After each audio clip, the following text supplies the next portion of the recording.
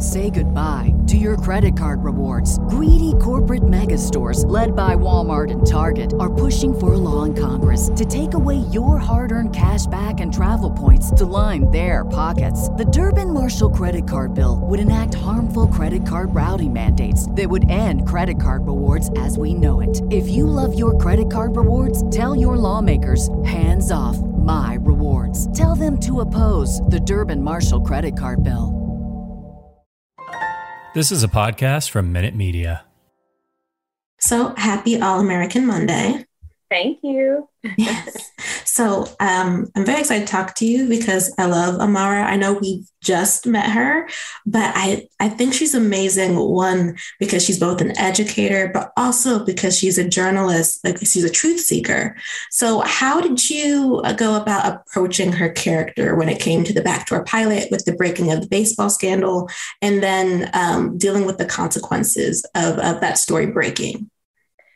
I think I approached Amara and her story the same way I approach any character that I have the opportunity to portray, is just by seeking the truth, not judging the choices that are being made or the choices that are not being made, just putting myself in their shoes and saying, this is the decision that I've made. Now, why did I make this decision?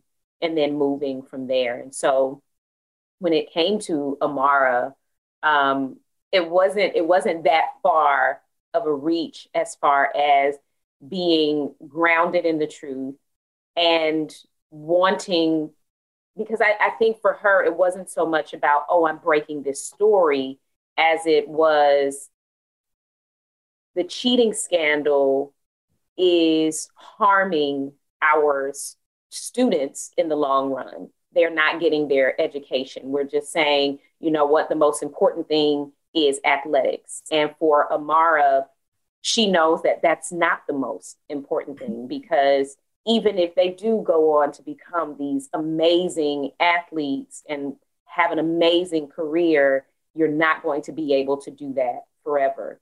And so I think just being able to pursue the truth and knowing that Amara wants these children or young people to be well-rounded individuals. I feel like that's the core of what it is to be a Princeton University student, as well as like alumni.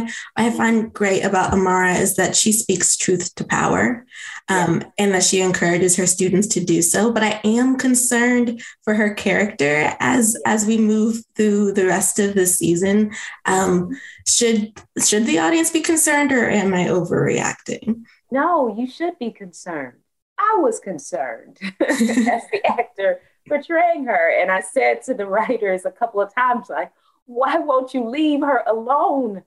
But there are consequences to telling the truth, you know, and when people have been benefiting from the lie, when it is exposed, those benefits go away and people get angry about that and decide to do something about it.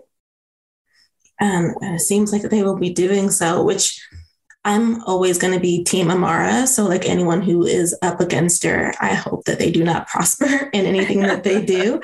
But what is great about the All-American franchise, like all together, whether it's All-American or All-American Homecoming, is the sense of community and camaraderie. And I feel like Amara is at the center of that in All-American Homecoming, because she wears so many different hats. She's like a mentor and an advisor. So like, what is your favorite part about playing her character?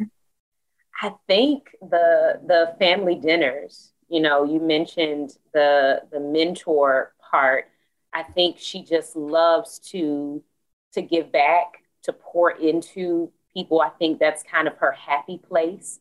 And so we saw at the end of the first episode, like, oh, these family dinners, this is going to become a thing. And so not only is that my favorite part of Amara, just for Kelly, because most of the cast gets to come together and just laugh and enjoy one another. So that would definitely have to be one of my favorite parts. So we're going to continue to see family dinners then. We will continue to see family dinners. Yeah. Oh, that's so nice. Because I think these young adults, they're students, so they need a support system, and they're finding that in Amara and amongst each other too. Absolutely. In All American Homecoming, which is the same thing, and it's a parent show. There is also an element where the adults aren't just there to be support; they also have their own storylines. And of course, Amara deals with the baseball scandal. But is there any other storylines that she'll be working through the season? Yes. Can you tease us about some of them?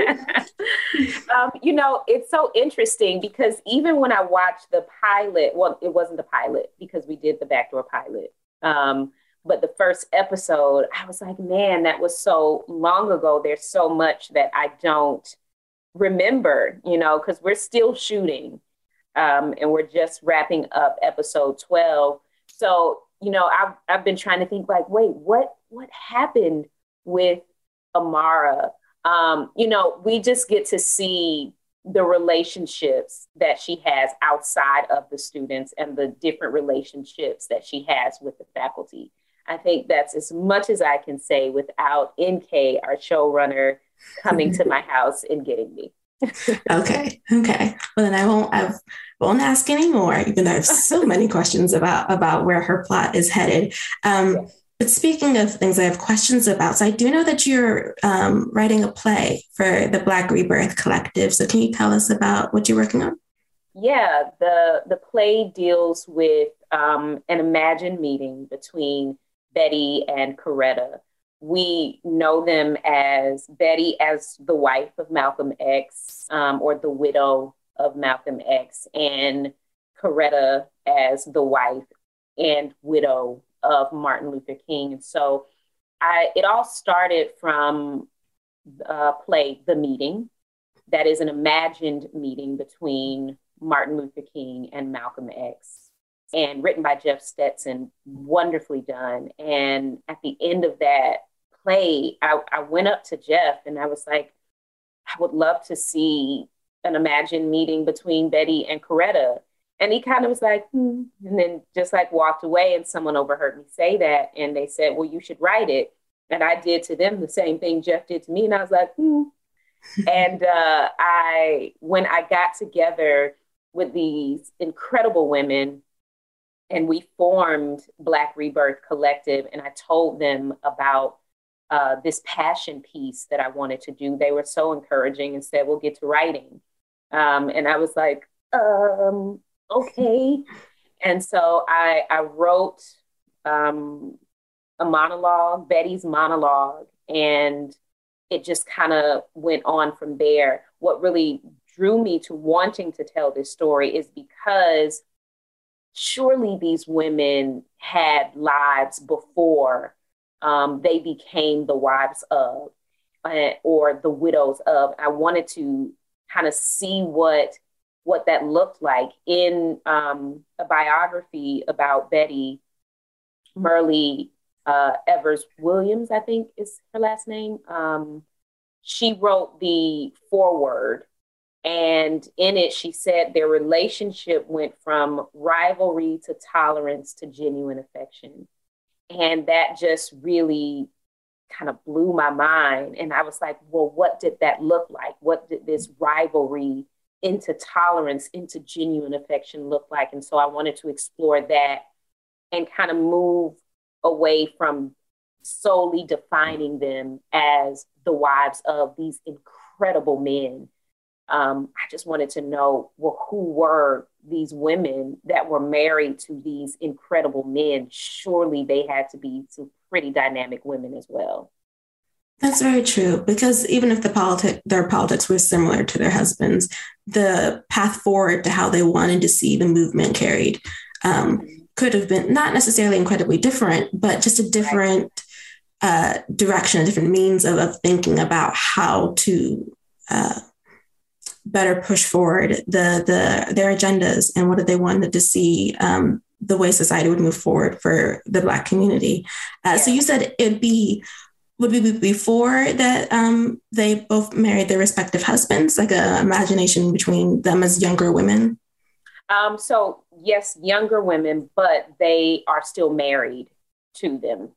And so even that dynamic, like there in the book, the biography, there were things that were revealed. He said that Betty left Malcolm 3 times. And I was like, wait, what? We don't hear those stories, or, how Betty was reserved, but also kind of not, and we know that Coretta was this incredible singer. And what did she want to do with that? Was there ever a time that she wanted to kind of go out and explore that? Betty wanted to be a teacher and start a school. What did that look like when you have these men who are leading this movement and so much is required of them? What does that do to your life? What do you have to put on hold? What dreams do you have to kind of put up on a shelf in the hopes that you will come back to them, but then maybe you can't? I like that has different layers then of their own dreams, but also like the dreams for their movement, the dreams for themselves, and then what their family would look like, or their futures would look like, suppressing some of their own passions in order to further the movement or further the position of their husbands. So that sounds like a very exciting play. Are you going to be, is it still behind the scenes for you, or do you plan to play one of the women, either Betty or Coretta? I want to just write it. Okay. Yeah. That's kind of where I am. I never envisioned myself being in it. I just wanted to tell the story. That's awesome. Yeah. I'm very excited for that play now. Just to circle back to All American Homecoming, this will be our last question. Besides Amara, do you have a favorite character on the show? Oh, Sabrina. Do I have a favorite character? I would have to say Simone. Even though she plays my niece on the show, I enjoy the complexities of her character, even coming from our flagship show, All American, and the relationship that she had with Jordan, and kind of exploring what that looks like now that she has moved on to another university that is no longer in Beverly Hills. She's across the country, and we get to see how she grows and navigates, how she stumbles through that, how she recovers after stumbling. There's just a lot of good stuff in that character, as well as all of them. But yeah, if I had to choose, I would say Simone. Okay, I'd agree. Jeffrey Maya is great as Simone Hicks. I'm so excited to see her growth, the character's growth, and Amara supporting her and getting her own storylines done as well. So I can't wait to see the rest of All American Homecoming. It was a joy talking to you, Kelly. Thank you. You as well. Say goodbye to your credit card rewards. Greedy corporate mega stores, led by Walmart and Target, are pushing for a law in Congress to take away your hard-earned cash back and travel points to line their pockets. The Durbin-Marshall credit card bill would enact harmful credit card routing mandates that would end credit card rewards as we know it. If you love your credit card rewards, tell your lawmakers, hands off my rewards. Tell them to oppose the Durbin-Marshall credit card bill.